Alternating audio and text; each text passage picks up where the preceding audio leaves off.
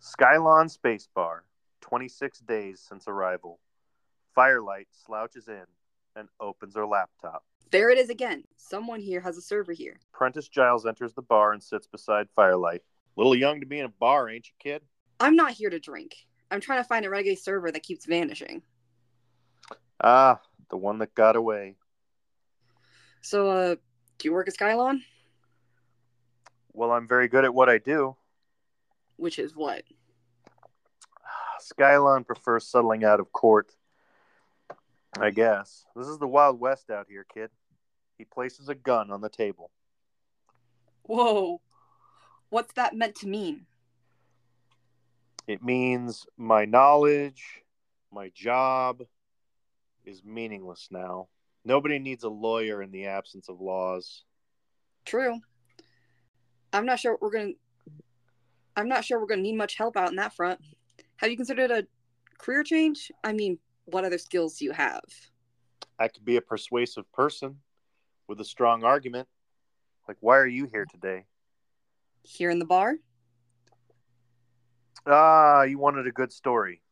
Yeah, that's what I'm hoping for. Gregory is a cultured scumbag. He likes cigarettes, cafe au lait, wears his suits. He loves a good argument. Sounds like he's French. He responds to societies with laws in a unique way.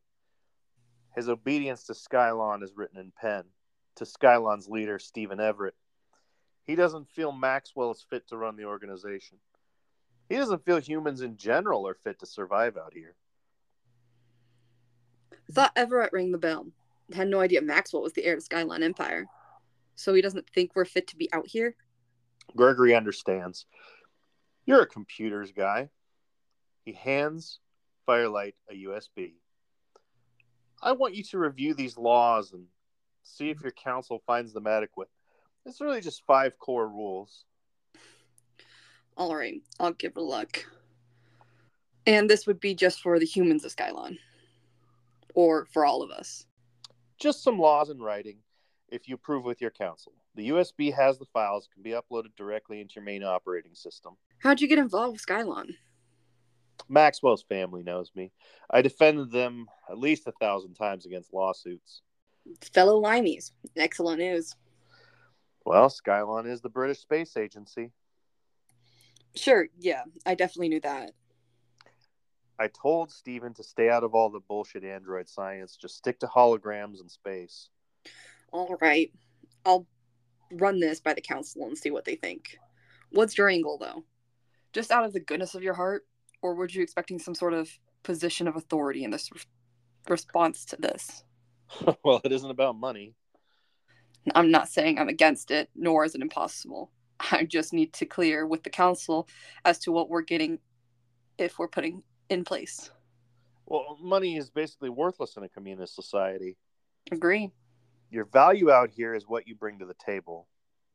Sure. You're an arbiter and defender of strong arguments. I get it. Leave it with me. Firelight leaves the bar with the USB and headed back down to the Saturn Command Center. Firelight rushed to the bay doors and slouched into a large comm station chair. She stared at the computer and plugged in the laptop. David, what's the server that keeps showing up for a moment and then disappears? It seems to be a server that Skylon is running invisibly. The next time it shows up, can you record its IP for me? I will try. I'm gonna go take a smoke in the airlock. Ping me if you get it. Also, he plugs in the USB. A lawyer from Skylon gave me this. Said it's files from the council to look at. Laws or something. Smoking is prohibited within the colony. You should not be smoking. If someone was going to smoke in a place where no one can find them, what would be a good place to do so? The machine shed is closed for the evening and would be a place with ventilation that can handle such an idea. Good. Firelight puts on a spacesuit. Then that's where I'll be.